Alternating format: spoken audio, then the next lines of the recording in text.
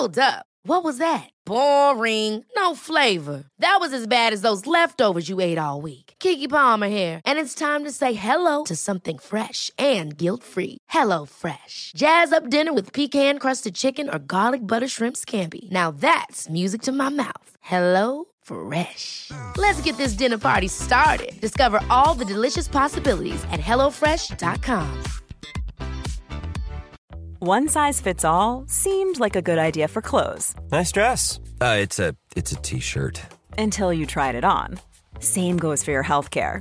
That's why United Healthcare offers a variety of flexible, budget-friendly coverage for medical, vision, dental, and more. So whether you're between jobs, coming off a parent's plan, or even missed open enrollment, you can find the plan that fits you best. Find out more about United Healthcare coverage at uh1.com. That's uh1.com.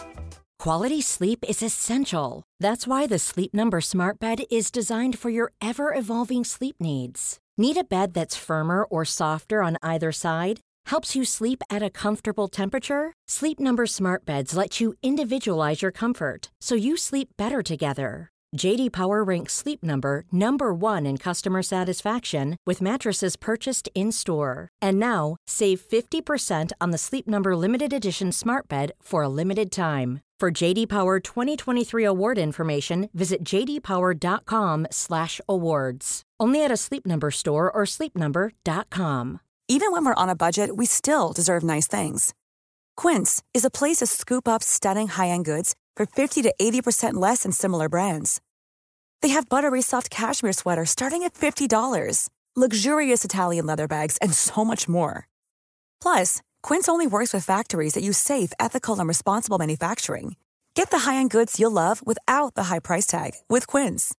Go to quince.com/style for free shipping and 365-day returns. I'm Sandra, and I'm just the professional your small business was looking for. But you didn't hire me because you didn't use LinkedIn Jobs. LinkedIn has professionals you can't find anywhere else, including those who aren't actively looking for a new job, but might be open to the perfect role, like me. In a given month, over 70% of LinkedIn users don't visit other leading job sites. So if you're not looking on LinkedIn, you'll miss out on great candidates like Sandra. Start hiring professionals like a professional. Post your free job on linkedin.com/achieve today. Hi, I'm Daniel, founder of Pretty Litter. Cats and cat owners deserve better than any old-fashioned litter. That's why I teamed up with scientists and veterinarians to create Pretty Litter. Its innovative crystal formula has superior odor control and weighs up to 80% less than clay litter. Pretty Litter even monitors health by changing colors to help detect early signs of potential illness. It's the world's smartest kitty litter. Go to prettylitter.com and use code ACAST for 20% off your first order and a free cat toy. Terms and conditions apply. See site for details. The following is a presentation of the Force Center podcast feed.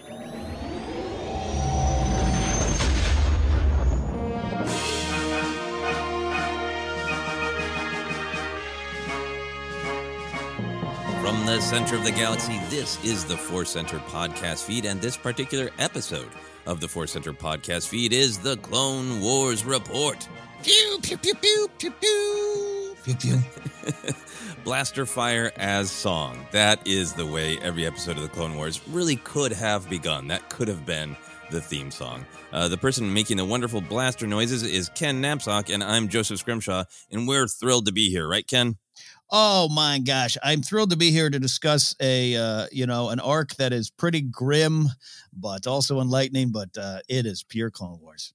It is pure Clone Wars, and it is definitely one that I have thought about a lot. It is definitely one that I have rewatched a couple of times, once with my wife, and my wife, I could tell, was really feeling the depth and the pain of this arc. It is a powerful one. It is what we're calling the Curse of Pong Krell.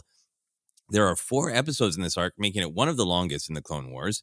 So we're talking about Season 4, Episode 7, Darkness on Umbara, written by Matt Michanovetz and directed by Stuart Lee.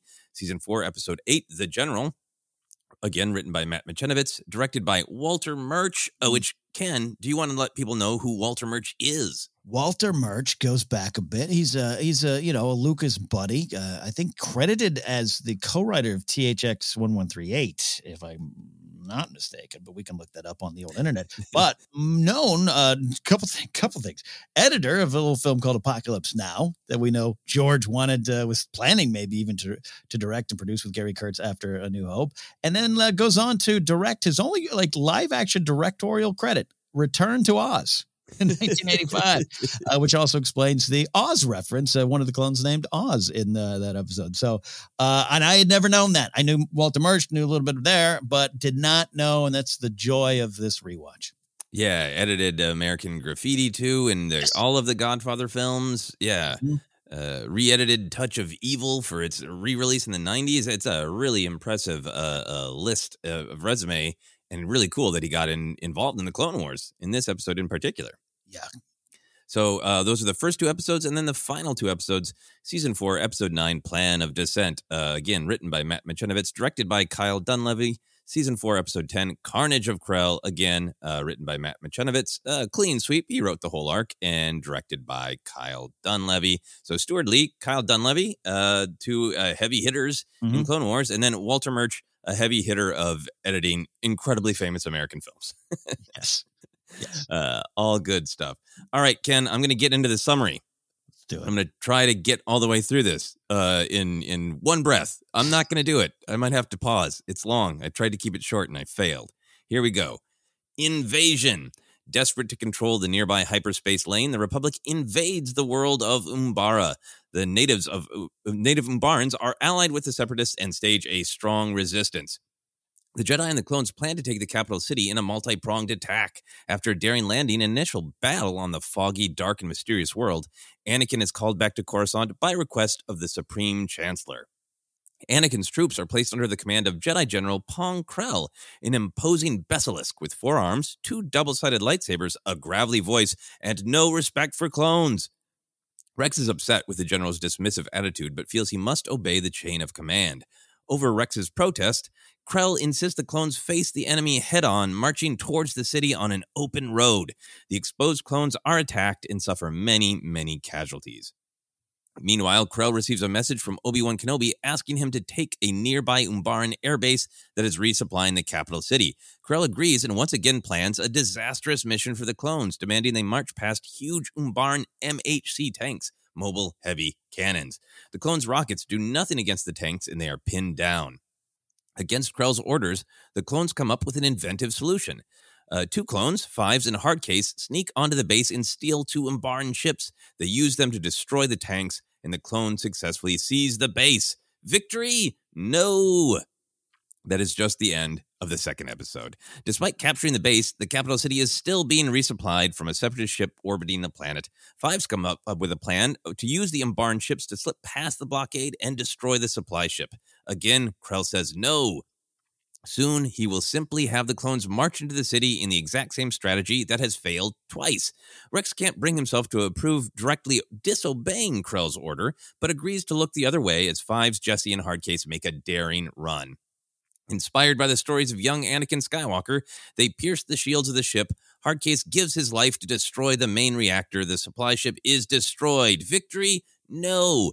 Krell is set on punishing Fives and Jesse for disobeying him. He skips a court-martial and orders the other clones to execute them. Fives gives an impassioned speech, reminding the clones that while they serve the greater whole that is the Republic Army, they are not droids. They are clones with free will and choice. They do not need to obey an order like this that they know is wrong. The clones fire, but miss on purpose. Krell takes the remaining troops that Umbara have stolen the armor and weapons of the 212th and are posing as clones. But as the battle begins, Rex quickly realizes it's a lie. He stops the fighting and confirms his fear when Waxer reveals Krell told the 212th, the same lie. Realizing Krell set the clones up to slaughter one another, Krell laughs and reveals it's all true. A massive battle ensues. Krell's force powers and spinning blades end the lives of many clones. Eventually, Tup has the creative idea to lure Krell close to a dangerous local beast, the Vixus. The clones then stun Krell. Locked in an Umbaran cell, Pong Krell reveals he's seen dark visions of the future. The Jedi will die. He planned to sabotage the Republic effort on Umbara to ingratiate himself with Count Dooku. Krell wants to become his apprentice in rule in the New Order. The clones think Krell is too dangerous to be kept alive. Rex tries to shoot him, but struggles to bring himself to do it. Dogma, the clone who had followed Krell's terrible orders with the most blind faith, shoots and kills Krell. And everyone lived happily ever after, except for the many, many people who died or have massive tragedies coming up very soon in future episodes. Well done. Well done. I mean, it's a movie. It's an absolute movie. It's so much. And yeah, no, that's great.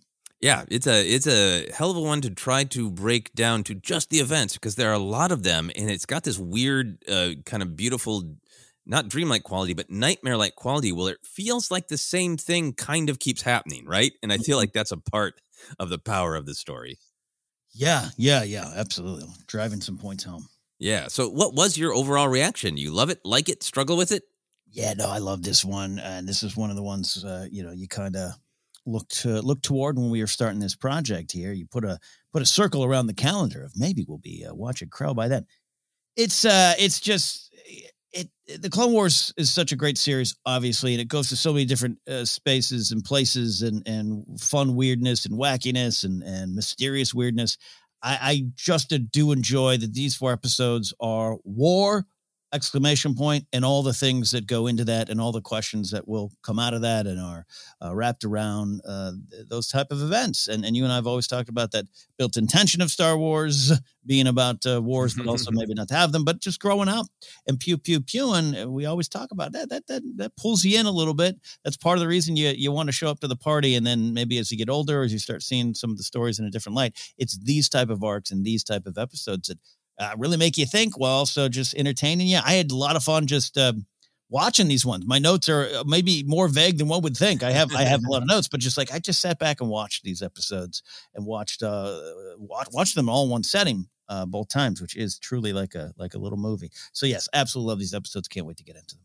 Yeah, I'm with you. I absolutely love these. It's always one of the arcs that pops in my mind, particularly if I'm talking to somebody who hasn't watched the Clone Wars. Like, there's some amazing stuff. It is so very, very dark, both in terms of the actual actions, what happens, the visuals. It's just a really thrilling arc where the sort of concept and the aesthetic match really well. It's hugely emotional, right? This is in this era I've talked about before where I was enjoying the hell out of Clone Wars when I was watching it for the first time on Netflix in 2014. But I was speed watching these episodes because I knew Maul was coming eventually. Right. So I'm sure I watched all of these in one sitting. And I remember this one, along with the Ahsoka being kidnapped, being very emotional to me. Mm-hmm. This one was so hugely emotional, right? This like really pushed buttons for me of like, that feeling of a leader you trust and how everything works when you have a leader you trust. And then when some jerk comes in and it's life or death and like in his disrespect to the clones, I remember just being like so engaged and enjoying it so much while also being furious alone on my couch. Like this is so successfully emotional, this arc for me. And I still felt that even watching it with a little bit more of an, analytical hat on.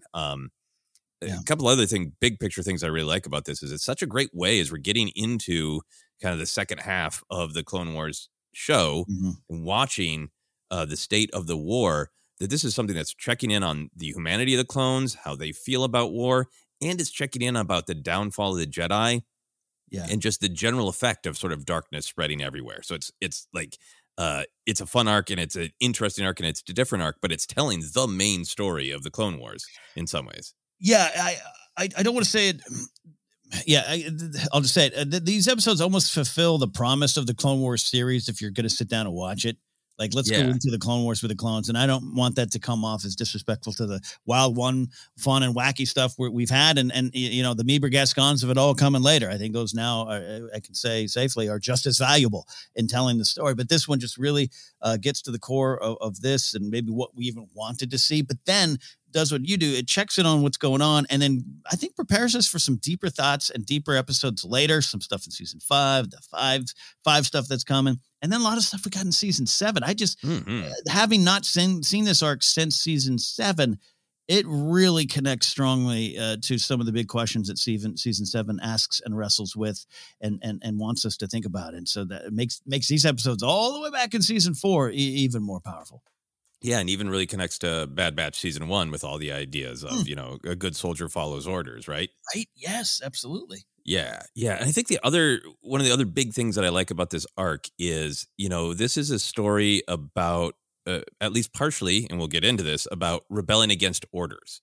And that is, this is so refreshing because the story of a lower ranking person rebelling against a higher ranking person because they're wrong is very familiar, particularly, I would argue, in American storytelling, where culturally, one of the things about being American is individuality and going your own way, and being a rogue is cool, right? To the point where it's almost a stereotype, right?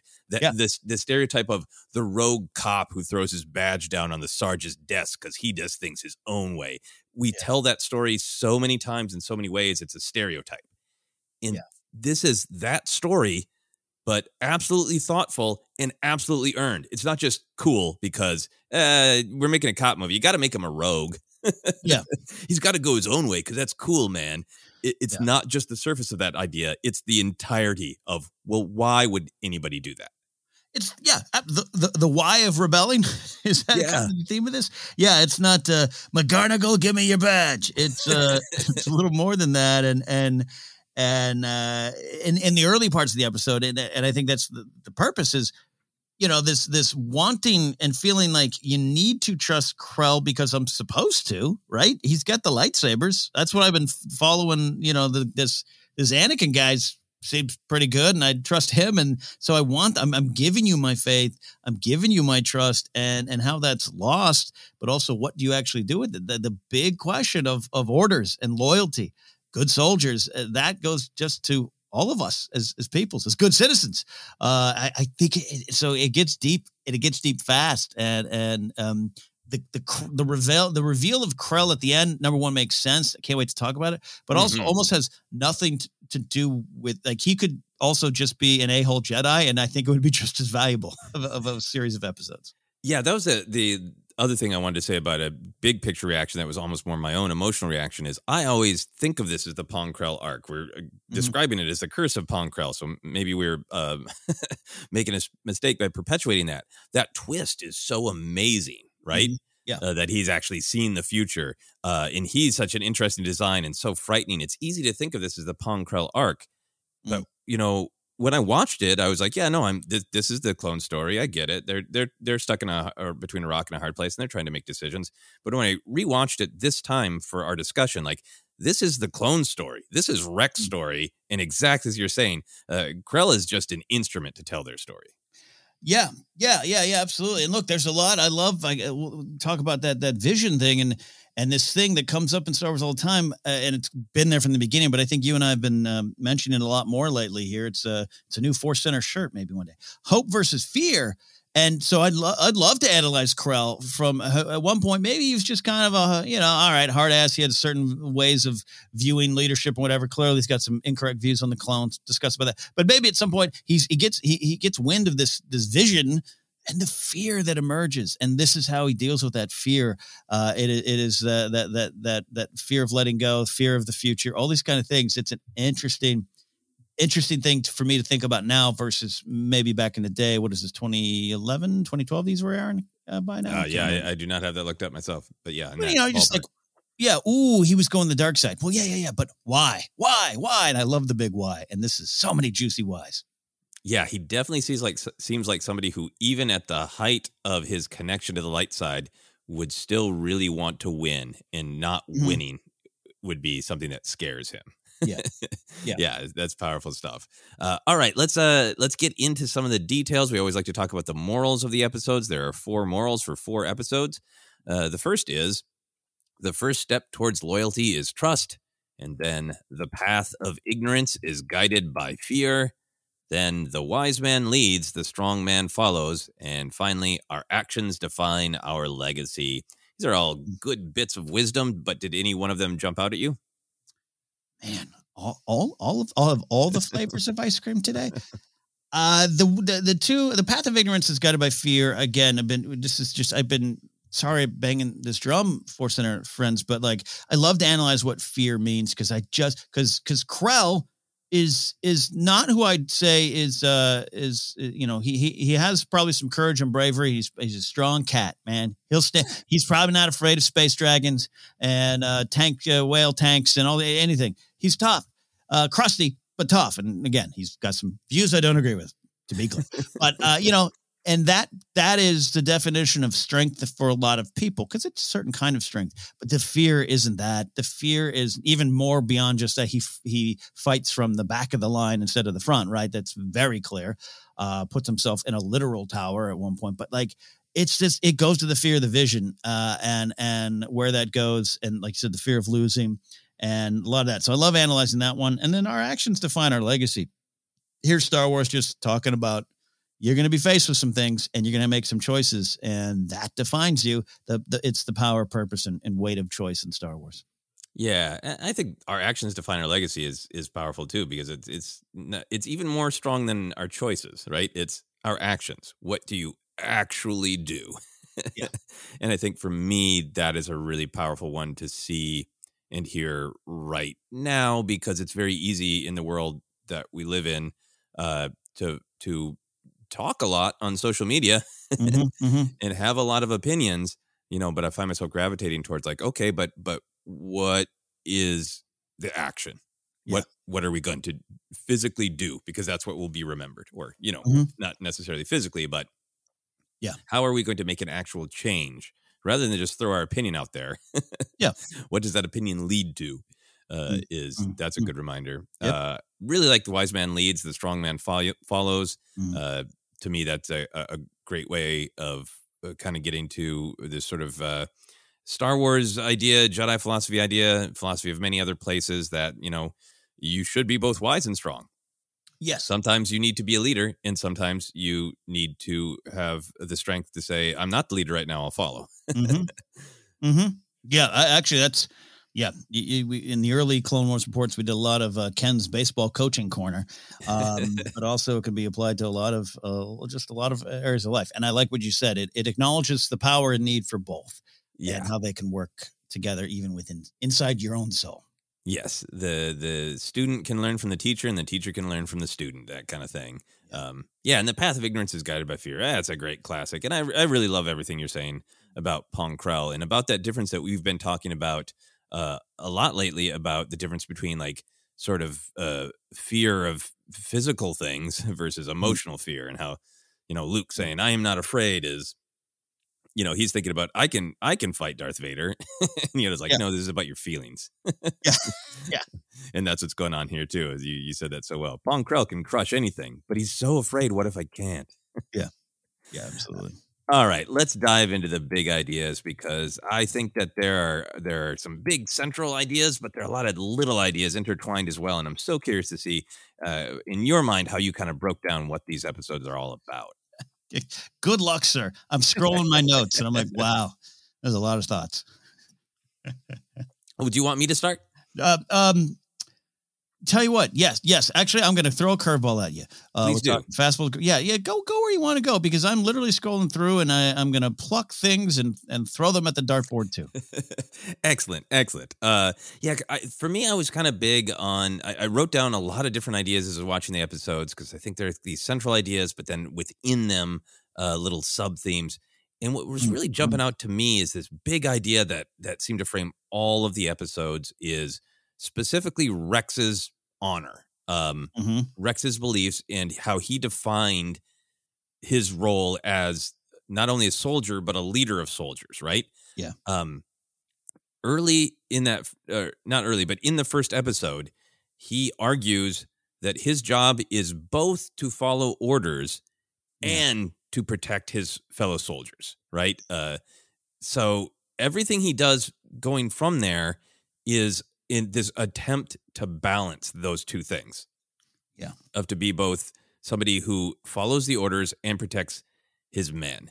And of course, he keeps putting his men in danger, violating one half of his beliefs, because he's following Krell's orders, which is supporting the other half of his beliefs. Yeah. And I think what's really interesting to me about this is looking at it from the prism of Rex's trying to support both of these ideas that don't need to be against one another, but Krell is making it so they are. It sort of reflects this big Star Wars philosophy of the community matters, the whole matters. We are all connected. What happens to one of us affects the others, but also we're individuals. And as individuals, we have this gift and this responsibility of choice. So Star Wars is always supporting, hey, let's remember we're all connected. We're a system. But then let's also remember that we're all unique individuals, and that means something too. And there's all these efforts in Star Wars, to me, to make it that so that the group and the individual are not opposed, but that sometimes you need to do something more for the group, and sometimes you need to more take responsibility for yourself. And Rex's struggle is kind of mirrors this, right? Completely. And one of the other things for me in this big idea of framing it under sort of Rex's choice between these two pillars is we've learned in previous episodes, like the Cut Lawquane episode, that Rex really considers the whole Republic his home, right? Cut Lawquane says to him, like, well, I'm making the individual choice to defend my home. And Rex goes like, well, I'm not just blindly following. I've made the choice that the Republic is my home. So anywhere I go to defend the Republic, I'm defending my home. And like, that's really cool. And that's really great. But now we're catching up with him a little bit later. And we kind of learn that Rex has truly studied the ideology of the Republic and believes in it. He actually agrees with it. It's not just, well, soldiers have honor, right? We have these great quotes that kind of illustrate this back and forth. Rex says to Fives, we have a duty to follow orders, and if we must lay down our lives for victory. And Fives says, do you believe that, or is that what you're engineered to think? And Rex says, I honor my code. That's what I believe. And you get the sense that that's personal. That is something that he has analyzed and picked for himself.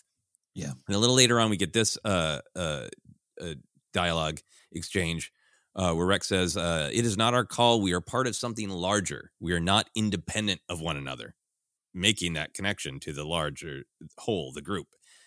Fives responds, I'm sorry, I cannot just follow orders when I know they're wrong, especially when lives are at stake. And Rex says, you will if you support the system we fight for. Fives responds, I do support it, but I am not just another number. None of us are. To me, this is a conversation between two clones who are having this central debate that so many Star Wars stories do about the balance between the group and the individual. So that was kind of my big picture thing that I really enjoyed looking at all of the other ideas through that filter. Yeah, right there with you. Absolutely. This idea of starting from a bigger one. I got duty versus honor, orders versus what is right, and it's interesting to look at it through Rex's perspective and the changing perspective. And there was something I think he said down at the end here of we must be trusted to make the right decision. Which speaks to identity within orders, because these episodes have a lot of I wrote down orders: the good, the bad, and the evil. And there's a lot of he says that to Dogma at one point, right? These are the general's orders, and even is kind of like at one point saying the general he's a recognized war hero, and that's what the starting point. And so I love what you're saying about framing it, checking in with Rex at this point, and knowing what we're going to get with Rex and how he has his beliefs, and he still I think constantly has that thought of the Republic being home. I love that. I love you bringing that into this, and how it's being really challenged.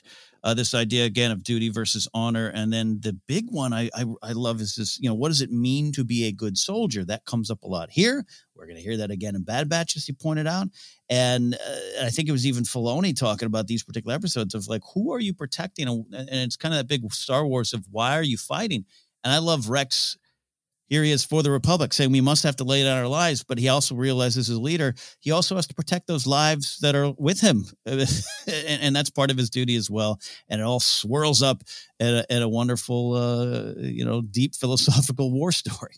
Yeah. And I love that it just starts with dubious tactics, or then tactics that seem to kind of treat the clones as chattel, then down to almost that direct level of Pong Krell just saying, I'm your commander and you respect that system, so shoot yourself in the head right now. Like, it almost gets that direct, right? It boils down to like Krell is not just like this great antagonist who forces Rex to question these things. He's also ends up being this sort of symbol of the opposite, right? Of Rex is struggling because he wants to support the system. He believes in the system, which includes this chain of command for the good of everyone. But he also believes in being an individual and not doing something that's going to just blindly following orders. And the fact that Krell uses the system to undermine the system, right? That he relies on their blind loyalty of the system to betray the system, right? He setting them up for death. I think that's a great moment where he just skips the court martial and they're like, well, technically he could maybe do that, but it seems like he's just executing us while also telling us we need to follow the system. And that's so powerful to me because I think it speaks to things that do happen in real life, that do happen in systems, that that it is important to believe in systems if we want to all work together, but then realizing that one disingenuous leader can pollute the system, right? Yeah. One spoke on the wheel breaks. It's a wonky wheel. Yeah. And I just like that Krell, totally reveals himself to have the utter opposite perspective, that he has no honor. He has no commitment to the whole, only to himself as an individual. By the end, he's saying a new power is rising. I've foreseen it. and they're trying to like label him like, you're a separatist. He's like, I serve no one's side, only my own. Like that is the total opposite of what Rex has been turning himself into knots. Yeah. Is I don't want to just be selfish. I don't want to elevate the individual above all else because the community is good too. Yeah. Well said indeed there. And just this idea of the clones' individual identity, which we know is a running theme throughout the Clone Wars, and then having to run up against the views of those who regarding their thoughts on clone identity too comes up a lot. But that led me to this big question of how can you keep your identity, your own individual identity, in the overwhelming rage of war and these big questions coming around. It's easy to I think fudge and smudge those margins when it's just you're surrounded by viciousness. And how do you hold on to yourself there? And then you got a leader like Krell just undermining you all along the way, all along the Watchtower. I feel I should drop in a Hendrix reference for this Vietnam-related story here. Yeah. Anyways, sorry. No. I think that's a really great point, and I think the episode raises that question. It has Rex and Fives like truly just question the war the most explicitly they have at the very end. But also I feel like along the way, it does hold Rex up almost like Ahsoka is kind of one of the true blue heroes of somebody who really, really tries to find a way, right? To navigate this. Because I think we see a couple examples at the end where it would be we'd probably be, as an audience, be pumping our fists and rooting for Rex. Yeah. If he got pissed by the end of this. Right? And he is, but he doesn't allow himself to be broken by the horror that Krell has put him through. I think it's really significant that Rex warns Dogma about the Vixis, right? Yeah. Dogma betrayed his clone brothers and was all on board for, summary execution. Yeah. And it would have been really easy for Rex to be like, well, that's what Dogma gets, right? Yeah. Funny that his name is Dogma. But Rex, I think that beat is there on purpose, right? That Rex doesn't hold a grudge. He keeps his code. Dogma's one of his clones, one of his people, and he's keeping him safe. And then it's like huge thing that I really wanted to ask you about, that Rex almost pulls a direct Anakin. Yeah. And executes Pong Krell because he's too dangerous to be kept alive, right? And his hand is shaking and Krell is mocking him, and Dogma's the one who ends up shooting Krell. Do you think Rex would have pulled the trigger and just lived with it? Or do you think Rex would have said, no, this isn't the right way? I think I'm going to say, this is a great question. I think Rex would have said, all right, take him away. I don't think he would have done it. And it's a good question because I'm rooting for it at the end. Rooting for Dogma, which, by the way, if that's your nickname, if you got a friend who's like, here's my friend, Blind Rage. Not saying it's Dogma, but it's like just. Oh, you smashed up a bar? What's his name? Blind Rage? Oh, okay. All right. Like a good pal. Yeah. To tie it to the Anakin thing, This is the needle you're threading here. This is why I love these episodes is, and again, with the war raging around all of you. And I mean, there's great shots. I almost hesitate to say great, but not celebrating the violence, but just great shots of clones shooting on Barnes in the face. Rex does it at one point. There's violence. And what does it do to you? And to come down to this moment, I think it almost could have been Rex saying, this is just one more dead body than we need. Yeah. I don't know. For me, I'm with you. I think Rex wanted to, but would have stopped himself because I think he's doing it out of fear. Like, the argument is pretty practical of like, well, I can't remember the exact lines, but the clone's discussing like, he is dangerous. How are we going to get him safely, in the hands of, where he should be? We can technically execute him. Let's just do it. Yeah. But I think it goes back to fear, right? Like, yeah, Rex doesn't want to he doesn't want to break his code. And like, yeah, if he was on top of me and about to cut my head off, I would shoot him in the face without question. If he was on the rampage and about to put a lightsaber through fives, I would shoot him without question because I have a code. Mm-hmm. But he isn't, he is a prisoner and this is an execution. That's not my code. Right. And that's where Anakin breaks. And Anakin's like, yeah, okay. Yeah. Right. And this is a question about will Rex break? And he doesn't. It leaves it open for interpretation because Dogma takes the choice away. And that's what's on the table. And I'm not rooting against Dogma in that moment either. No, you're not. No. I mean, especially the first time I watched it, I was so emotional of like that Krell was such a just bleep. Yeah. And, I would have been like, is this interactive? Can I press the button to shoot him? Like, it worked on me. Yeah. But that's the life lesson of Star Wars of like, it's one thing to feel those emotions in, a joking way on your couch. Yeah. But when you're in that actual position, what do you choose? Yeah. What do you choose? Absolutely. What do you do? And Dogma's still in custody at the end of the episode, right? If I'm trying to remember the end. Yeah. Dogma's arrested. Dogma's is arrested indeed. So yeah, but again, and who's here in their ear? Do it, and who's going to actually pull the trigger? Yeah.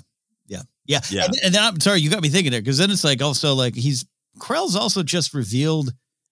He hasn't said there's this guy Sidious who's Palpatine because he probably doesn't know that, but like he doesn't seem to wanting to be Dooku's apprentice. Yeah, and and I think we're familiar enough with Dooku by this point in the Clone Wars, not Attack the Clones. He's still a political idealist, but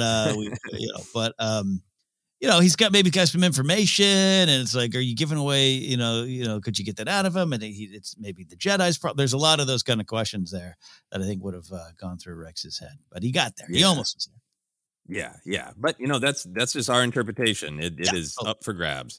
I wanted to pick up on this thread that you talked about because it's one of the other big themes to me is just like the horror of war. Like it's certainly been episodes of the Clone Wars where some of the action is a little bit more like, let's have fun with the adventure serial. And other action scenes are like, let's remind you this is pretty awful. And this whole arc is let's remind you this is pretty awful. Starting from this point that I hadn't, really paid a lot of attention to the shift in what the Republic is doing. Early on in the Clone Wars, they are answering calls for help. They are defending medical facilities. Now they want a remote hyperspace lane, not even a major one. And so they are invading this planet. Yeah. Against the wishes of the people who live there. This isn't like them like, hey, Geonosis, you are producing the droids. Yeah. You slaughtered, you brought people to Arena to be publicly killed for entertainment. Yeah. This is, hey, Barnes, you live here. You made a choice. You sided with the Separatists, and we're here to take your planet and shoot you in the face. Yeah. Yeah. No, even we're going to get to some of our favorite action moments. I found it more difficult to write them down. Anytime I did, I was like, I'm not here to celebrate as much as I would in the past that it's fun playground Star Wars action. Oh, he jumped on a spider droid and shot him. Yay. There was that one shot where the couple shots of that are like blasters, the perspective of the Umbaran being shot. But there's one, I think it's Rex walks by because he got the little pistols and just shoots a guy on the ground.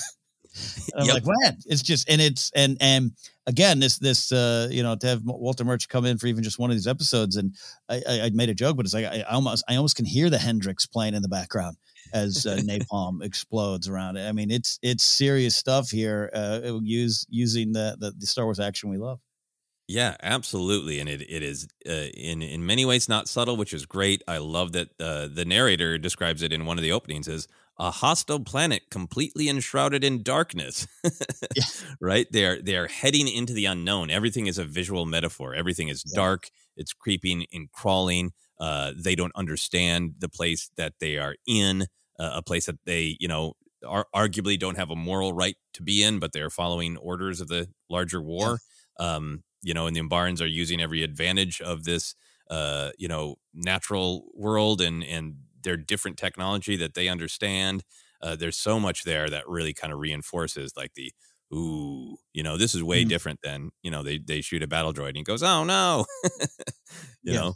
And to your point about just kind of the Walter Murch of it all, there's that shot where Pong Krell is watching the battle and you just see the fire reflected in his eyes.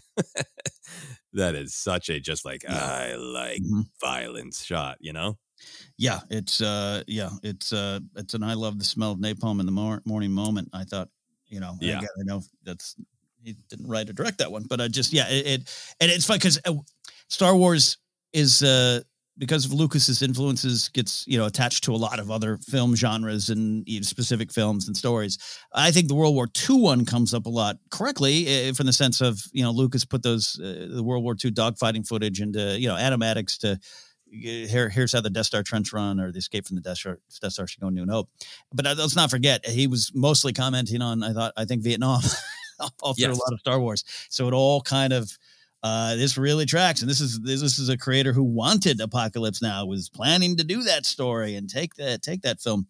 He and Kurtz, oddly enough, this is why I think these 4 episodes really just go, that Clone Wars thing you wanted to see, we're gonna give it to you, and it's not gonna be as lighthearted as you'd think.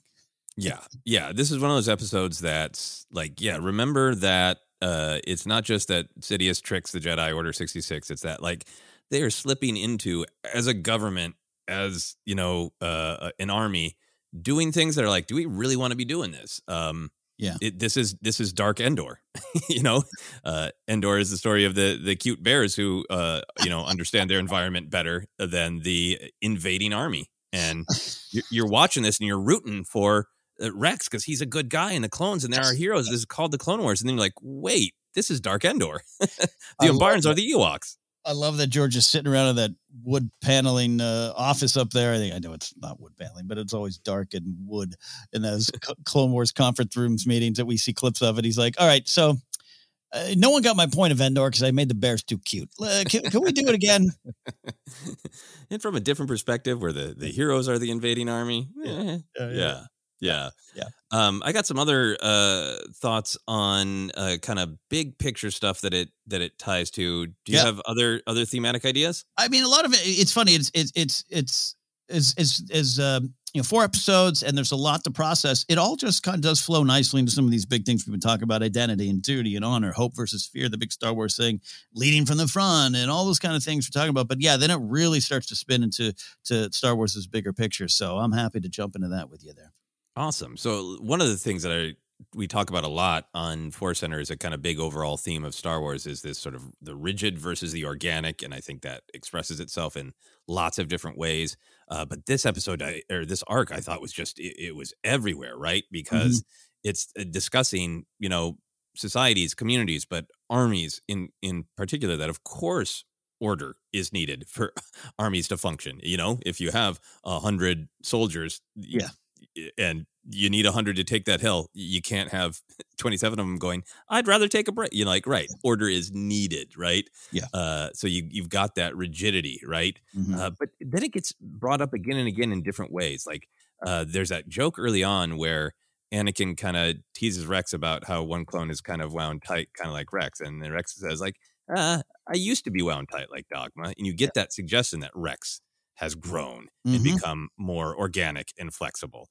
We see Anakin and Rex just seamlessly together adapt to the situation, being really flowing and organic within the rigidity, right? And then once you get Krell there, everything is rigid and nothing is creative. And all of the victories that the clones end up having when they disobey Krell are because they're being organic, they're being creative, right? They're coming up with creative solutions, even using a bendy tree, Yeah. to get to the victory point of the airbase. Five's speech is even like this triumph of the flowing in the organic in order to avoid his own execution, right? Yeah. Is reminding them that we're individuals and we have choices. Tup, who has been kind of on the fence, he's the one who comes up with a creative, organic plan to stop Krell by trapping him with the Vixis. And then for me, on top of all of this, the Umbarans, everything that they have is much more connected to the Earth, right? Yeah. All of their tech is more organic, right? That it's called the impending assault tank or Umbaran crawler tank. It's a caterpillar, It's just it's burrowing literally in the earth. Their ships are intuitive, right? Their ships feel more like, giving a good massage than flying a ship, right? Like everything about it is, far less rigid and far more organic and intuitive and connected to the earth. So I just thought this rigid versus organic was there everywhere.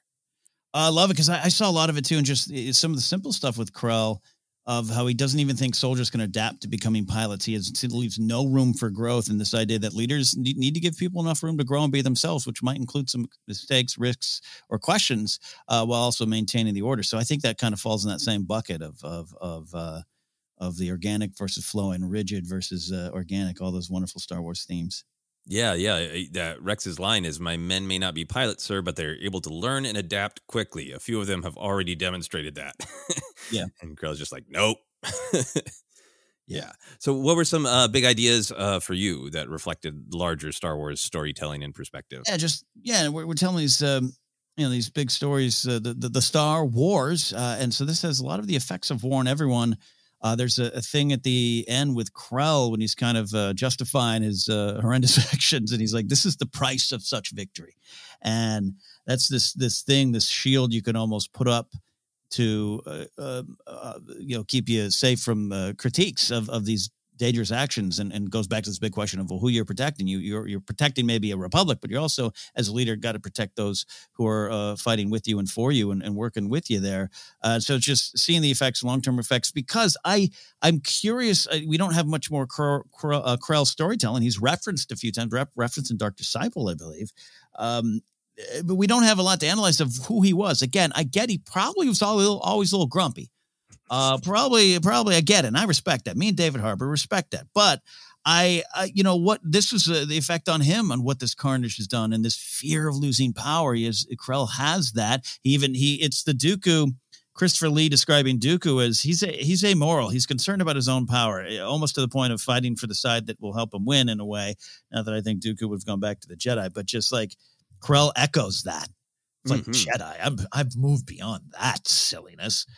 I'm for myself and for power and doesn't want to lose it. And that, to me, he lost his soul at some point out of the fear of losing power. And that's an unintended consequence of the war. We often think of it just on the battlefield. In Star Wars, I think, especially when it gets a chance to, when these more TV shows or later, books or something where you can spend a little more time versus a 2.5 hour block of box office, big tent filmmaking there.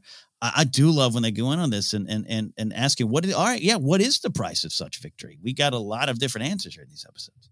I love everything you're saying here. I think that's one of the reasons that this always pops in my mind is the Pong Krell arc, because that turn right at the end is so it's so powerful to me. Is somebody who's always wants more Jedi stories of individuality. It's what the High Republic is doing so well. The Clone Wars does do it sometimes, particularly with somebody like Quinlan Vos. Is like, he's way out there, but he's a good Jedi, but he's his own dude.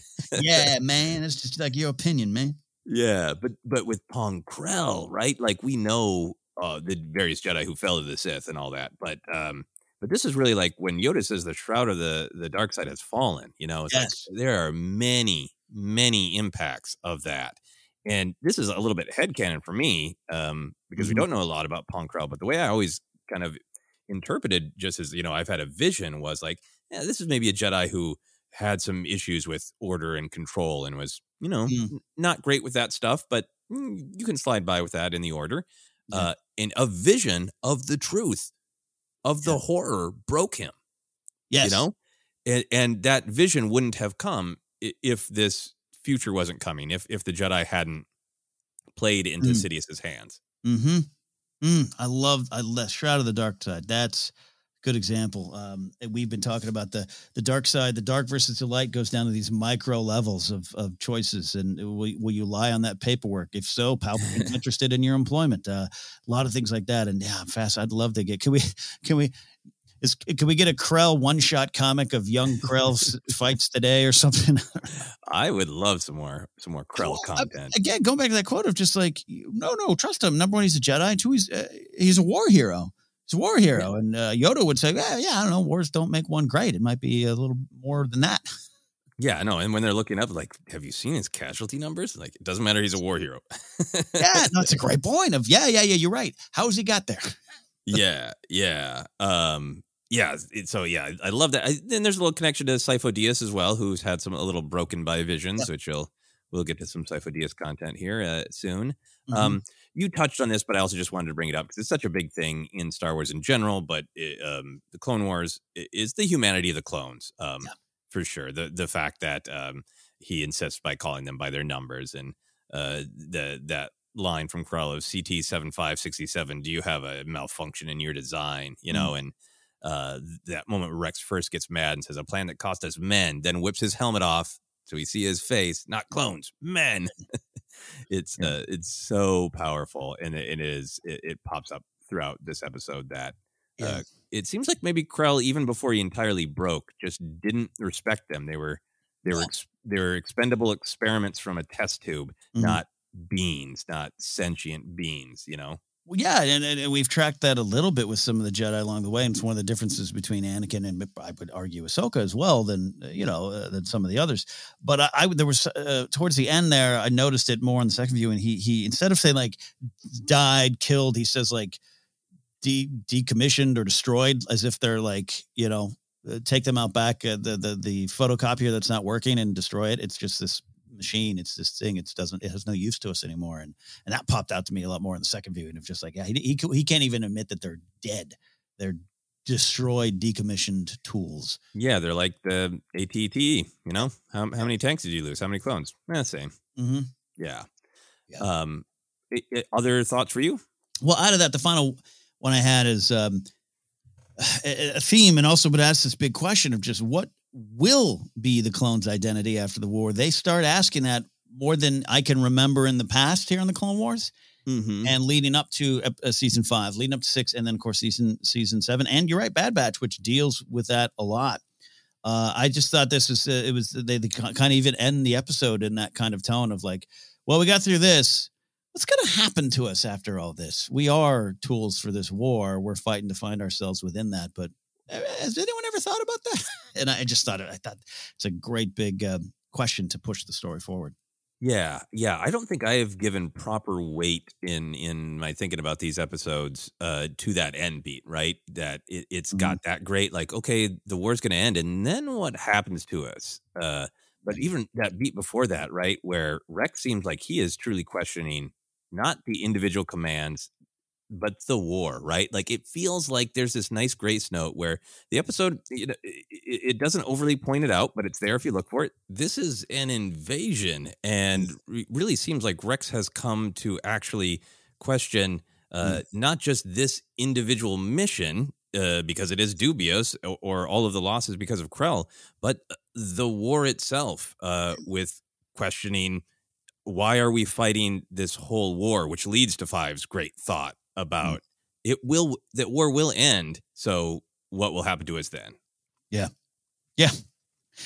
Hey, after graduation, are we all still going to be friends? Yeah. Yeah. Giant ramifications going forward.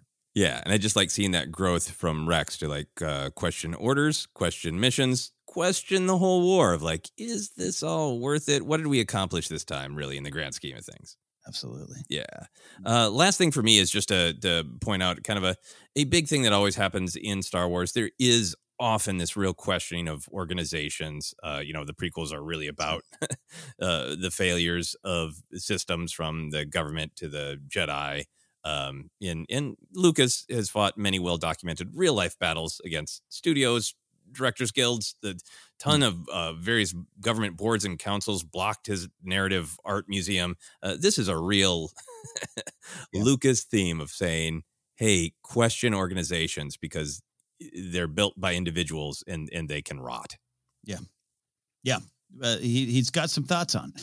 He does. He does. And I mean that in a serious way. Yeah. And this is, I really think this is, I was talking recently with some other folks about, Star Wars TV versus Star Wars movies and how, look, I'm always going to want to see Star Wars in a movie theater. And I think that's kind of where a lot of my emotions go to as a Star Wars fan. But man, TV, it's already proven it can work because George and the team that he commissioned really showed us you can take the time to ask these big questions on a weekly, seasonal basis.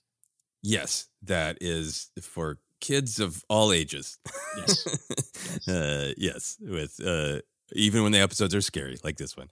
All right, we are going to take a break, and then we're going to get into some of those scary moments. Tons of action, still some comedy and whimsy, and some great connections to larger Star Wars lore and canon. We'll be back in just a moment to discuss all of that.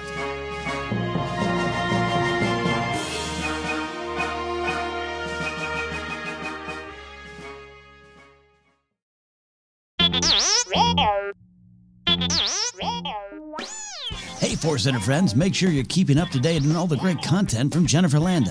Whether it's YouTube, Instagram, or TikTok, you whippersnappers, Force Center's own Jennifer Landa continues to bring you fun, informative, and insightful laughs and moments. Also, Jennifer brings her experience and perspective as a Star Wars-loving mother to her DIY projects, blogs, and more. So be sure to head on over to JennyLanda.com. That's JennyLanda.com for articles like how to make your own Darth Maul sneakers or 10 unique Star Wars baby gift ideas. Follow Jen on Twitter and Instagram at Jennifer Landa and on TikTok as Jennifer Landa 1138.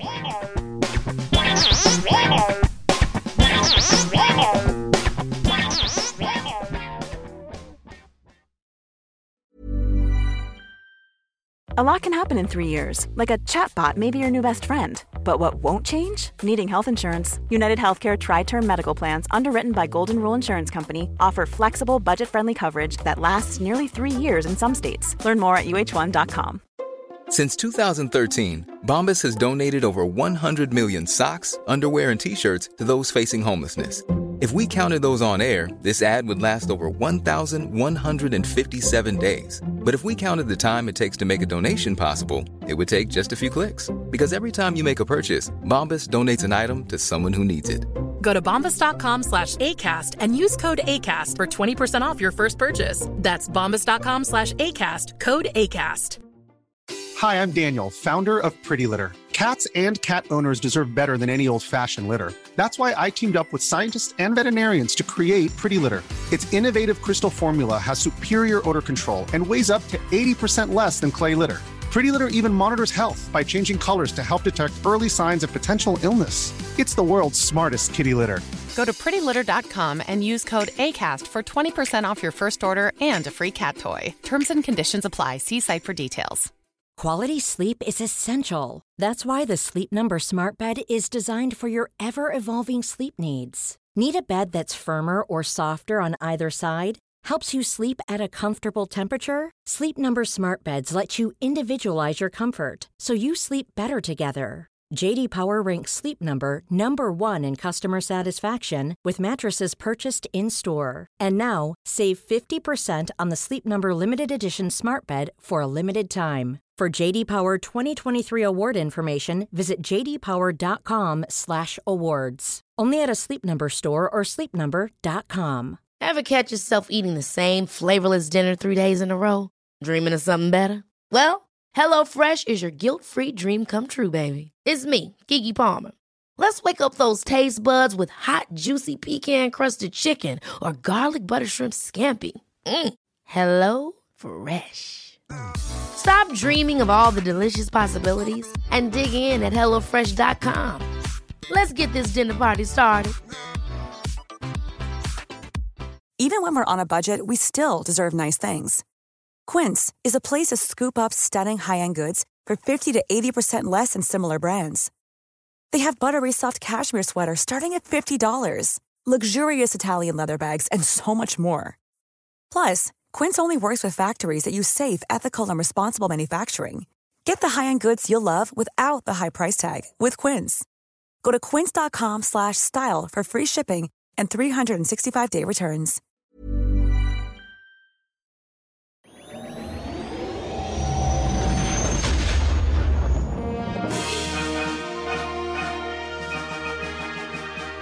So let's discuss some of our favorite action moments in this great, exciting arc of the Clone Wars. Ken, did you have some favorite action moments? Dark action moments.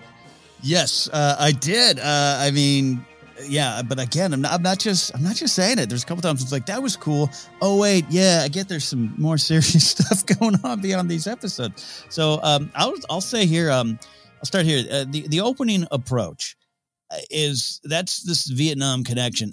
The Lats, for the first time, I think that I can remember when I first watched this, they remind me of Huey's, the helicopters in Vietnam, just the newsreel footage we've all grown up or heard stories for if you've had family members that served there, and it just had that vibe. Which one hand is like, oh, cool, military action, pew pew pew, and other times it was quite a statement to start. It was like, here's what we're doing. Are you ready? Because this is what we're going. Yeah, no, I was right there with you. It's aesthetically gorgeous. Just the shots of the Republic gunships, the Lats descending into the darkness and needing to have their headlights on, right? Yeah. And then, once they land, man, it's great to have earphones in and the captions on. Mm-hmm. It really drives home that the clones didn't choose this battle, but they're in it, right? And they got to be in it. And they're shouting things like, wipe them out. That's the stuff. And like, those aren't battle droids. Yeah.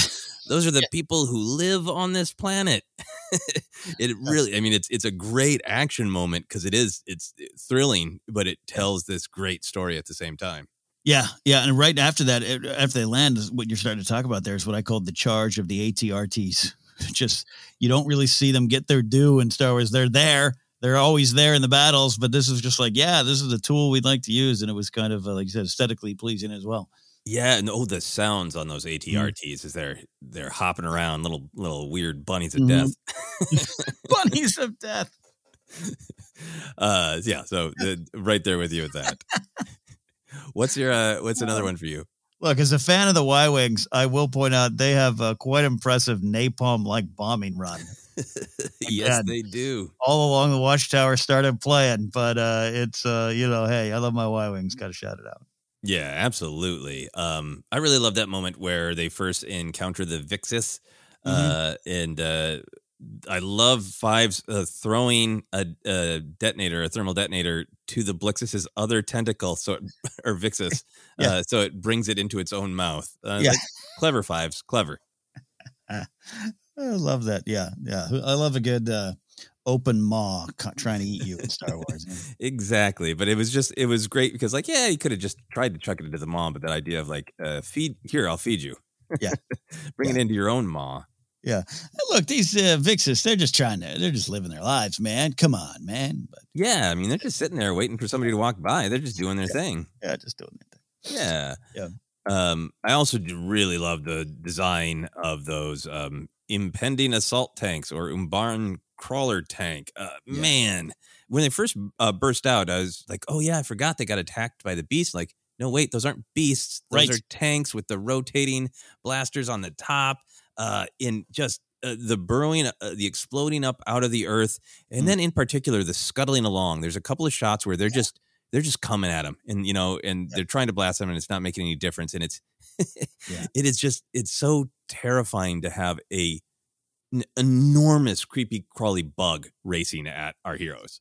Yeah, I the entire caterpillar tank sequence, man, I wrote down is just like you got to do a tip of the cap because I too had for this particular episode I had my headphones on, trying not to annoy Grace with too much Star Wars in the house. But just the pounding, the sound design, the pounding of the feet, it really it was a very effective thing, and it ends with that Rex riding the waves of an explosion. It was a pretty impressive action sequence. Yeah, absolutely great stuff. I also really love it is a action, but also some comedy. When Fives and Hardcase initially steal the Umbaran ships and are trying to take off in just the spinning like that.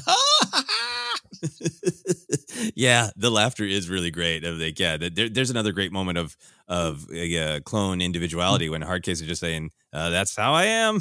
Yeah. But it was so cathartic for me because I want to play the game. I want to finish it sometime. But watching Fives and Hardcase try to fly those ships, that's me playing Squadrons. Yeah, yes, it is. Yeah. I'm just not. I don't come to it naturally, and I'm only going to get good at it with hours of training. Yep. But yeah, that weird contrast between like, great, we are in these ships, let's zip forward, and like, oh, we can't even fly straight. Am I upside down? Like, that's so great. The amount of times during Squadrons I yelled to my TV, "Why is the Star Destroyer upside down? Where am I?" Yeah. What are some other moments for you? I put down is particularly the first episode, but I'm sure it was present in the rest of it. It didn't jump out as much. There was in some of the action sequences. I mean, because they're overwhelming. It's the Chaos War. There's this general like subtle shaking of the camera during a lot of the action. You kind of see it's just like it's kind of there, and it's kind of adding to the sense of what is going on and the overwhelming nature of it all. And I just like that kind of a choice. Yeah. Oh, I love that. One of my other favorite action moments from the later episodes is it's kind of an action moment, but it's also a de-accelerating from action. Rex running through all that blaster fire, yelling, "We're all clones. We're all clones." And you almost get that sense that I kind of thought it was an action line because you got that tension of is he going to be able to stop this? But also like, he is willing to just throw himself into blaster fire because what is happening is so wrong, right? Totally. So you have that great tension of is Rex going to get, shot down, caught in this blaster fire, but just the power of whipping off the helmet and screaming, "We're all clones." It's like the moment where like everything for Rex, I think, kind of snaps into place. Yeah. Poor Waxer there. Love that. Yeah, the whole spider cannon sequence, which includes them commandeering the ships, the Umbaran technology, which includes those ships. The wings move kind of almost organically when the ship lands, and everything about it. It's really underrated for Star Wars in terms of Star Wars designs. I'd love to get a little bit more. I mean, the biggest Umbaran we know is Sly Moore. We haven't spent a lot of time with the Umbarans, and maybe have a bad reputation because of Sly, but. I really loved a lot of the designs and then how it played in the action sequences. Yeah, absolutely. There's just something about it too of like, flying those ships is not, smashing a button. Right. It's like, it's dancing, I love that. It's dancing. Yeah. I of course want to talk about the brutal extended march of death that Pong Krell inflicts on the clones. But anything else before we get to that? No. There's a little moment in terms of just little action when Jesse and Hardcase and Fives are flying up and they enter the battle and the clouds kind of part and there's this whole space battle going on. It was beautiful in its own horrific way, and I just kind of like that. It was, yeah. And they're like, oh wow, yeah. There's actually that one moment there where I think the ships all turn in unison and it's so floaty and graceful. Yeah, there's a ton of great moves in that sequence. Beautiful in its own way. Yep. Yeah. All right. Shall we go to hell with Pong Krell? Yeah, I wrote down brutal and brave. So that's a title for our essay on the carnage of Krell. Yeah, that is one of the greatest moments for me of Star Wars tension of like, as action scene, it is cool. It is, especially when I first saw this and we hadn't had as many different sort of looks in on Order 66. Which we have now more in comics and on screen and in video games to see like, oh, wow, what happens when a Jedi is ready for the clones? Yes. Ready and willing to kill them. So there's this part of it that's like cool. He's got 2 double-bladed lightsabers. A Dexter Jettster guy is killing clones with 2 double-bladed lightsabers. It's like, it is cool, but it's also so brutal because he is so in the wrong and the clones are so in the right. But it's still thrilling.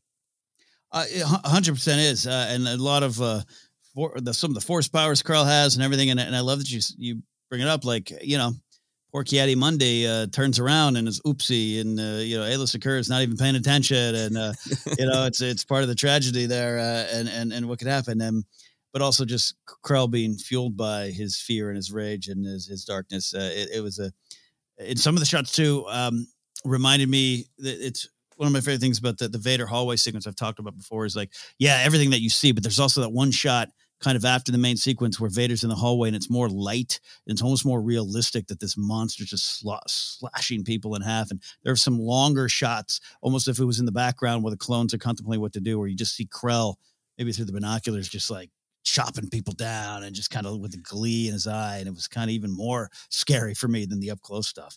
Yeah, absolutely. A couple of specific beats, that big force push in the office, that's, sometimes when the Jedi are surrounded, I'm like, why don't they just do a big force push in all directions? So it's nice. It was nice. It's a cool action beat to see. And then I think for me, maybe the most brutal part is there's the double stab behind the back. And then he just drops his lightsabers for no reason other than it feels like he just wants to more viscerally feel the violence, which is so horrible and leads to that, bringing up his knee and smashing the clone down on it, which is perhaps the most vicious thing. Oh yeah. Good. Backbreak it. Everything about it. And there's that part of that sequence where his voice, I call it the horror Krell voice sequence, where it's just like a horror movie. Yeah. Red tone and his voice is projected through it all. It's frightening. And laughing and glee. Yeah. And then of course for me, the part that makes me feel a little better, Tup's great move with the Vixus and everything with that is so great. Yeah, I like Tup. Yeah, and just the simplicity of, boop, with the stun blast after all of that. That's all it took. Just many dead. And my final one for me, though, I do, we talked about the philosophical debate you could have at the moment if you're a clone, but, Dogma firing the shot. There you go. That's some action that ends the hell. It is a great moment to have that contrast between this sort of like operatic, heightened nature of, discussions of morality and power of the Force, and I am unstoppable and you are too. And then it's so just pedestrian, right? It's just so like, oh, there's a tiny little sizzle hole. Yeah. It's one of those moments where Star Wars benefits from being really heightened and then having a moment of, kind of realistic violence, like not obviously it's a blaster to a big alien dude, but that same way, like, when you have the unfortunate situation to like see somebody get punched in real life, right? Mm-hmm.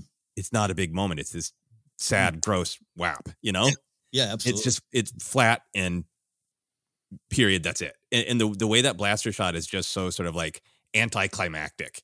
Yeah. Is really powerful. Good punch is like a side of bacon. Drop it on your kitchen floor. Just subtle smacking. Yeah. Yeah. And unpleasant, much like dropping bacon. Any other action moments before we move on? No, let's get on to the just comedy that just poured out of these episodes. Just dripping with whimsy, right? What were some moments of comedy or whimsy that you enjoyed? Yeah, I did like Hard Case at the beginning or the Vixus sequence, just going, that's not right. That's because it's not right. Yeah. I liked the little bit of banter right at the top between Anakin and Obi-Wan of does my battalion have to do everything? And Obi-Wan saying, you seem to always volunteer. Yeah, love that. Yep. And then this moment with Krell, I can't believe I'm giving a moment of whimsy to Krell, but it did make me laugh. It was whimsical within being a giant jerk. Is when those animals attack and the clones understandably shoot at them, and then he just jumps up and slaughters them. And then he says, anyone else want to stop and play with the animals? I'm with you. I wrote that down too because I was like, all right, look, when you're funny, you're funny. All right. Fine. Yeah, I'm not paying for a ticket to Krell's comedy show, but that was funny. Fair enough. Yeah, Krell's got he's got a good 10 minutes. Yeah, I like that. And then, I like later on kind of Fives to Rex after Krell's kind of like, all right, I've acknowledged some of what you've done is good. And he's like, I think he almost complimented you. I like that too.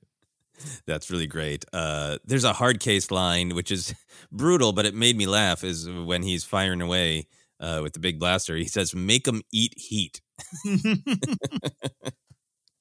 Yes.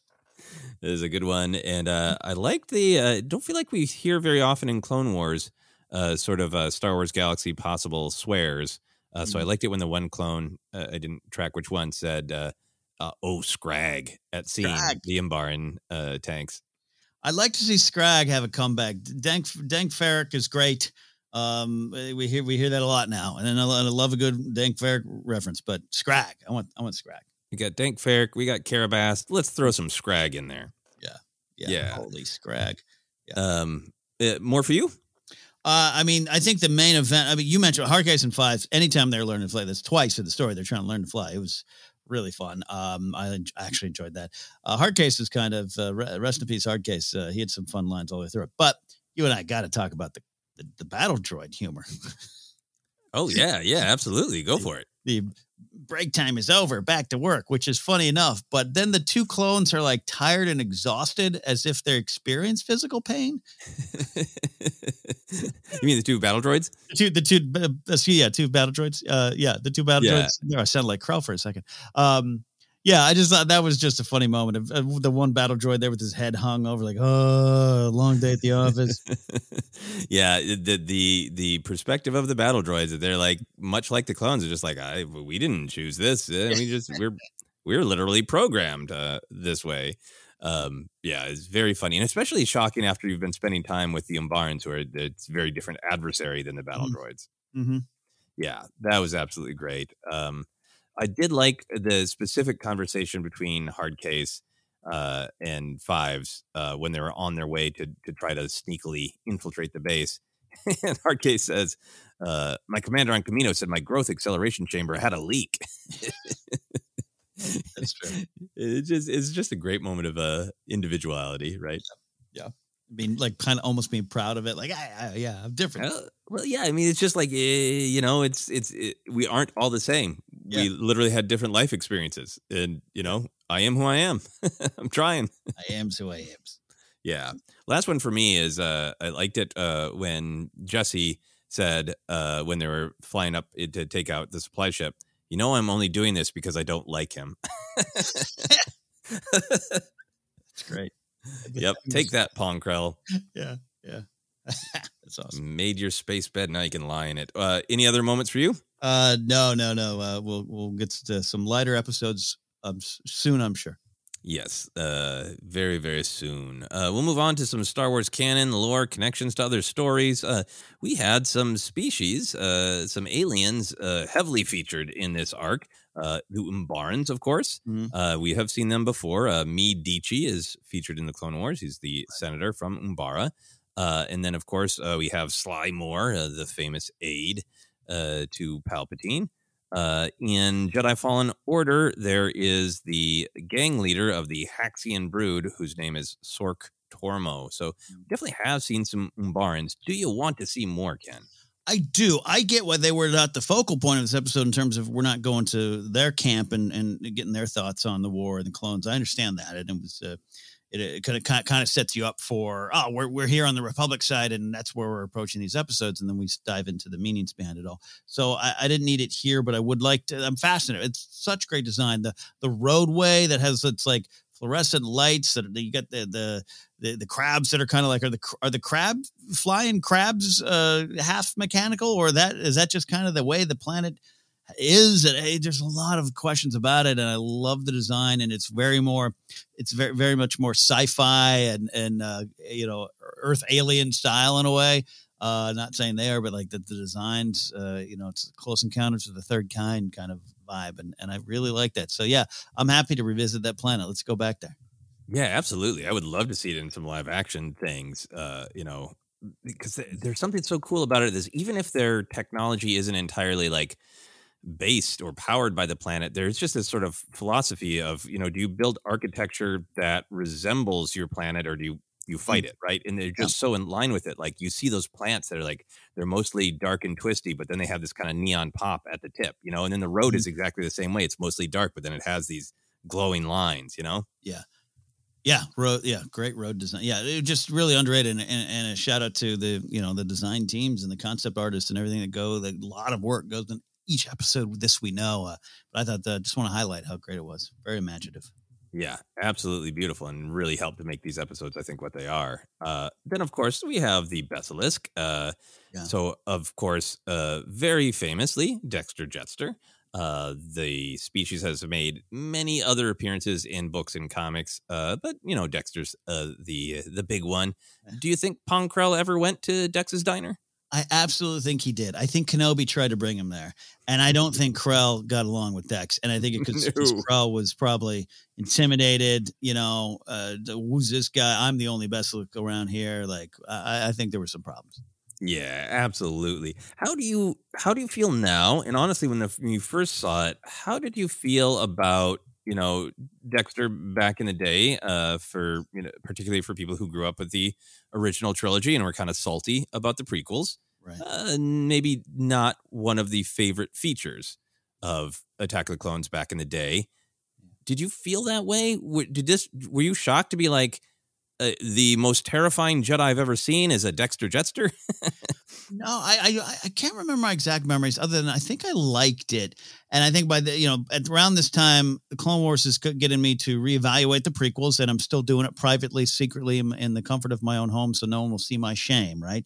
I can't admit I might like the prequels back in 2011. And I think I took it very well. I think it was like, I think if I'm being honest, I probably took it more of like, oh, see, they made it cooler. I've always been a fan of Dexter, and I stand by that. I always have kind of liked the sequence more than other folks did, even back in the day. But you know what I mean? I'm taking it like, oh, he's not a cook, he's a Jedi. Like, I think I probably looked at it like that, and I thought it was a good use of this character. Yeah, I thought it was just one of those great moments of, the just having such great variety, right? Of Dexter Jettster is this very specific character who's been poked fun at for like, he's got 4 arms and he uses one to pull up his pants, Mm-hmm. And just the kind of next major on-screen appearance of that, that kind of character being entirely different character is really cool. Yeah. Moving on then to the Vixis. According to Star Wars Visual Dictionary, the Vixis shared a common ancestor with the Rathtar, Blixus, and Sarlacc, all possessing a large maw, tentacles, and a voracious appetite. Each found on different worlds, the different species had adapted differently to become a great hunter in its specific environment. How do you feel about that? I kind of feel terrified. Again, these are just creatures just living their lives, doing their things. I'm someone who chases a spider out of the house and relocates it and doesn't kill it. So I try to respect these creatures doing their thing here, but it's also terrified. The Sarlacc, the Rancor scared me in the moment, but I had nightmares of the Sarlacc. 3PO did not do me any favor, not do the Sarlacc any favors by telling me I'd run there. So anytime I see any Sarlacc-like creature, maybe it ties into what, I don't love the Rathtar sequence we've talked about for years, right? Maybe there's some deep-seated connection there, and the Vixis now are just in that bucket of things I'm afraid of. Yeah, I mean, I think it's pretty rational to be afraid of something that has huge tentacles that wants to pull you into its horrible gaping maw. It's naturally a little bit scary. Yeah. What I love about the Star Wars Visual Dictionary kind of trying to connect these various beasts that have this similarity is like, okay, well, I guess the Vixis, we kind of see how that works. You come too close and it's going to have a meal. Blixus similar. Sarlacc apparently gets fed plenty by Jabba. Mm-hmm. What happened in the evolution where the Rathtar was like, I guess we're going to have to roll around to find our food? Clearly, they're like, look, we've just been hanging out in sand dunes. Even adding ourselves a tongue mouth did not help us. We need a roll. We need some rolling balls of maw. Yeah. How would you have felt if The Force Awakens comes out and Han Solo is like, yeah, I'm hauling some rolling Sarlaccs? It would not have been good. Nope. Agree with you there. Okay. couple other things to talk about. This was such a tribute to the clones. Obviously, it was their story framed through Rex, but we got to know lots of the other clones, and a lot of them we already know or will know more. So I just wanted to run down them quickly. Yeah. Obviously, we have Rex, one of the main characters of the Clone Wars. We have Fives. He's one of the central clones of the animated series, right? We've followed him from training on Kamino to becoming an ARC trooper to his upcoming tragedy. In a little bit here. Tup also has great upcoming significance in an upcoming arc. Hardcase, we had met him on Slukamai in the same arc where we met Cut Quain. Dogma only exists for this arc, but great name, great purpose. Jesse, we also met on Slukamai, but man, for me, this was really powerful to rewatch this episode and go like, oh, he's going to hunt Ahsoka and Rex during Order 66. Right. Absolutely is. Yeah. Yeah. Is there more? Sorry. Yeah. Sorry. I was curious about your thought on that, if that affected you. Yeah. No, all of it. The one I also love, Jesse, just is like, here's a light bulb. Here's Shooter. I'm Phil. It's always been fun. No, I do love the connections, and it's been fun to revisit the Clone Wars now, with a lot more storytelling behind us all, but also just being able to track the clones. I didn't track that as much back in the day. I'm making myself sound like Krell. They all were just the same to me. No. I know Rex, your Codys, but I love seeing where they pop up. And I love going back to Fives, where they kind of reintroduce him up top as if he was the actor that left the show to go do a sitcom, and then the sitcom gets canceled. So he goes back to the show that he was on. I love that too. Fives is back. Yeah, no, I absolutely love that. Then Kix, the medic. I've been having fun following Kix. He pops up in some Clone Wars arcs, and he actually pops up in this short story that things keep coming from when I research them. I got to read this eventually. It was in the General Force Awakens era. It's a Sadan Athano story called Crimson Corsair and the Lost Treasure of Count Dooku, and Kix actually pops up in that. Wow. One of the people reporting, who we don't spend a lot of time with, but I think he's reporting on how an aerial battle is going, is Appo. And that is the jerk who tells Bail Organa to leave in Revenge of the Sith. It is. He marches into that temple with Anakin, right? Yeah. Yep. As a commander. Woo. Yep. And then in that great Y-Wing bombing run, we get a shout out to Oddball. Who is featured in a couple places. He pops up in the Clone Wars film as a pilot, and then he's in Revenge of the Sith as well. And then finally, the poor clone from Obi-Wan's group from the 212th who dies is Waxer, who we met as the team of Waxer and Boyle befriending Numa on Ryloth. Absolutely. Very, very sad. So, yeah, just wanted to run down those connections. Any other specific connections that you wanted to comment on? I love the moment, if you're talking about just general canon connections, when Fives is talking about his old buddy, little Anakin, blowing up the Trade Federation ship. It's great. And it's great to, again, talk about justice for the prequels, or, kind of legitimizing the Phantom Menace as a story, right? Of just like, that's history. That's what happened. That's 10 years ago. And we're going to have some similar shots that we're going to see of them flying into the Trade Federation, or the supply ship, I should say, reminiscent of the Trade Federation ship with Anakin. I just love that little moment. It's very lived in history, lived in universe. And it was a, dare I say, sweet moment in the darkness. Yeah, I absolutely loved it. The actual line is, General Skywalker blew up a droid control ship when he was just a kid, and he told me the trick was hitting their main reactor from the inside. Yeah. So, yeah, it's so great because it gives them in the audience of like, okay, that's the plan. That's what they're going to do. That's how it's going to work. There's a funny joke of like, oh, really great, that easy. But it also paints this picture that's so important to this arc of, there's that line at one point too of like, but General Skywalker is always, up in front leading us, not taking up the rear like Pong Krell.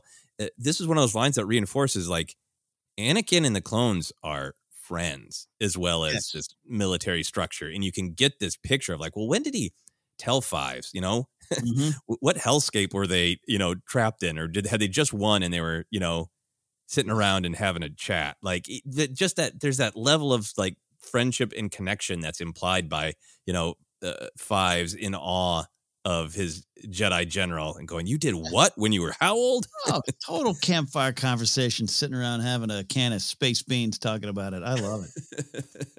Yeah, a great moment of space beans. Last thing for canon lore connections, there were a couple of familiar lines. Yeah, that's right. That's right. Hard Case says, I prefer a good fight to all this sneaking around. Fives is totally BSing Krell over comms, and Krell says, "Who is this? What's your CT number?" And then, of course, Krell, in a moment of absolute Star Wars villainy poetry, says, "It's treason then." Yes. I loved all of them, and some of them were homages versus quotes, but that just I love that that's in the Sith or Sith adjacent playbook.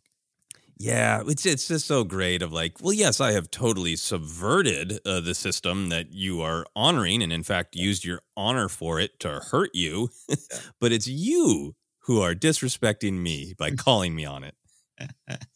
It's treason then.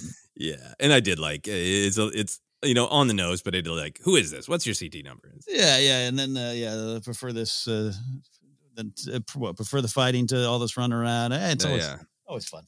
Yeah, and it fits Hard Case character, so fair enough. Was there anything in this big epic arc that you disliked or questioned?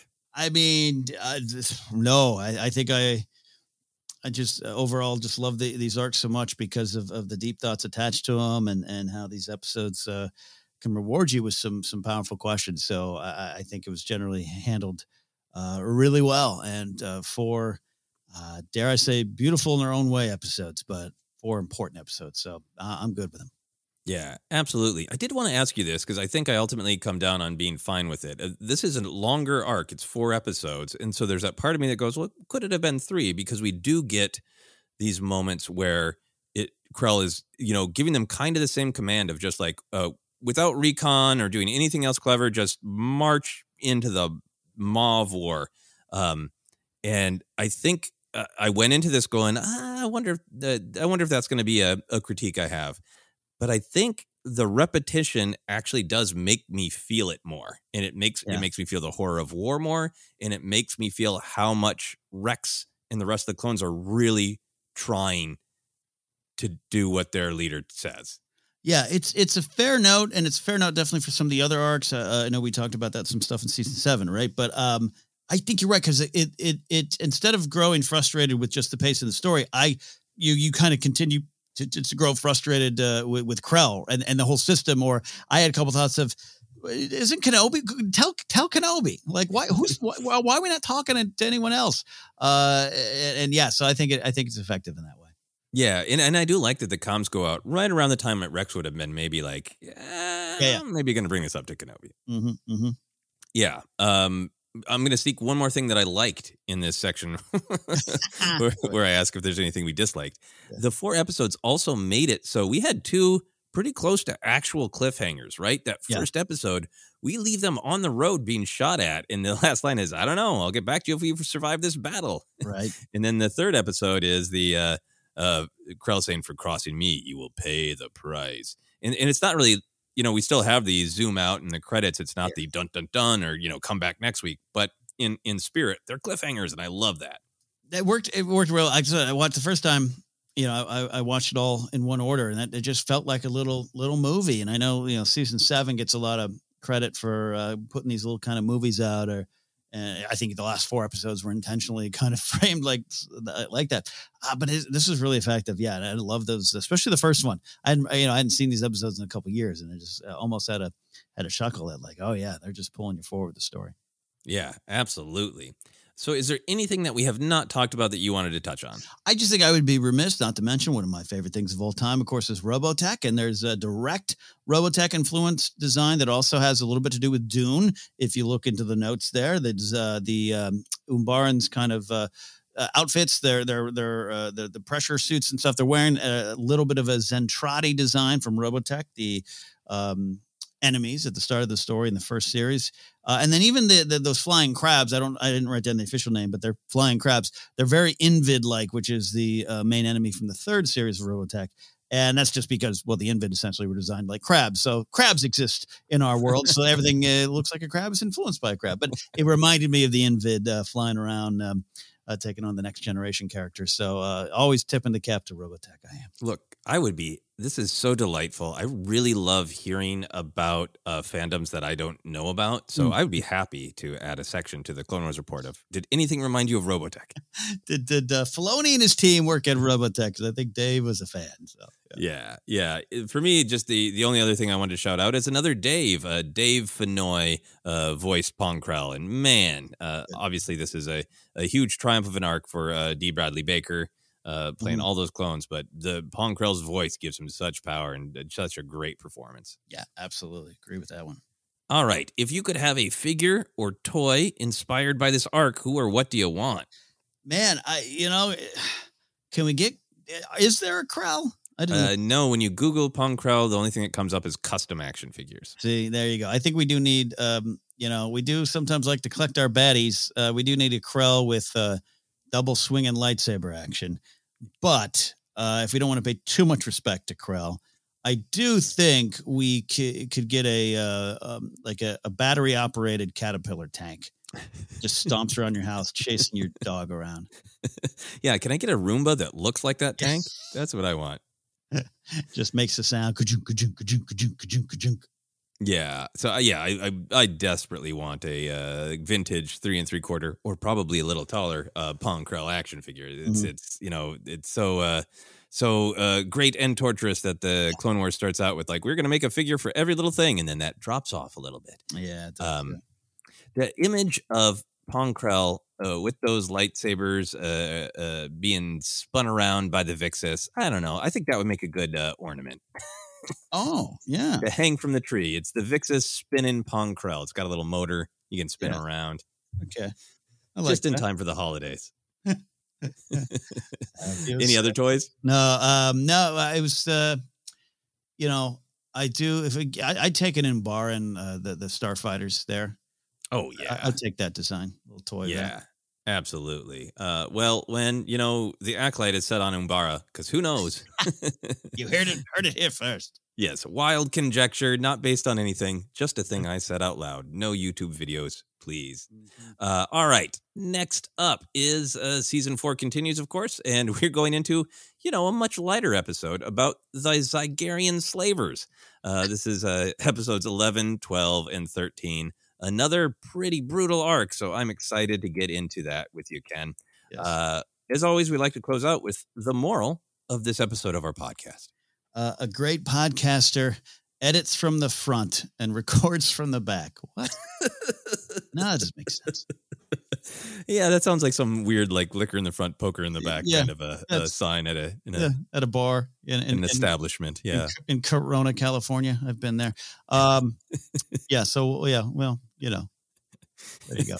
Edit in the front, record in the back. There's going to be the T-shirt that we won't ever post on our T-shirt shop there. Speaking of which, Ken, do you want to let people know where they can find us? I would love to. We're the Force Center Podcast. We'll be found on Twitter at Force Center Pod. We're on Instagram and YouTube as well. You can like our Facebook page at Force Center Podcast. Get a audiobook on us by going to audibletrial.com/Force Center. Merch is available at tpublic.com/user/Force Center. And then don't forget, podcast available a lot of different spots. Hey, try a Spotify or Amazon Music. If you're tired of some of the old standards that are frustrating you, we're there as well. You can support us directly at patreon.com/Force Center. You can follow me at Ken Napzok or go to my website, kennapzok.com, to have upcoming comedy dates at the Comedy Loft in Washington, D.C., December 16th through the 19th. Be featuring for Mark Ellis. Go to markellislive. Well, he had to change his website. It got hacked. So just go to kennapzok.com and there's links to tickets there. Websites are hard these days. Anyway, you can find me Twitter, Instagram, TikTok is at Joseph Scrimshaw, and you can check out my website. If it has not been hacked, I should check on it. josephscrimshaw.com for all of my other comedy adventures, links to my other podcast, Obsessed, shows I've written on, comedy albums, all kinds of stuff like that. But for now, for myself, for Ken, for Rex and his code, this has been the Clone Wars Report.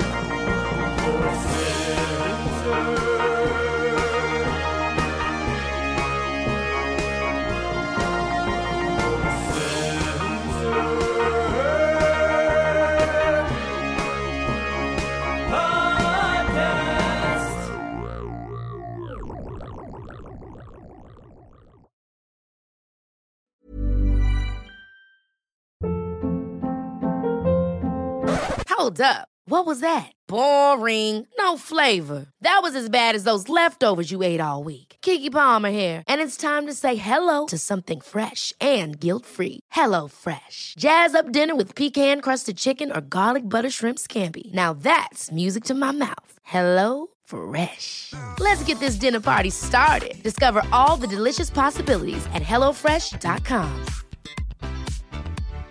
Hi, I'm Daniel, founder of Pretty Litter. Cats and cat owners deserve better than any old-fashioned litter. That's why I teamed up with scientists and veterinarians to create Pretty Litter. Its innovative crystal formula has superior odor control and weighs up to 80% less than clay litter. Pretty Litter even monitors health by changing colors to help detect early signs of potential illness. It's the world's smartest kitty litter. Go to prettylitter.com and use code ACAST for 20% off your first order and a free cat toy. Terms and conditions apply. See site for details. Planning for your next trip? Elevate your travel style with Quince. Quince has all the jet-setting essentials you'll want for your next getaway, like European linen, premium luggage options, buttery soft Italian leather bags, and so much more. And is all priced at 50 to 80% less than similar brands. Plus, Quince only works with factories that use safe and ethical manufacturing practices. Pack your bags with high-quality essentials you'll be wearing for vacations to come with Quince. Go to quince.com/pack for free shipping and 365-day returns.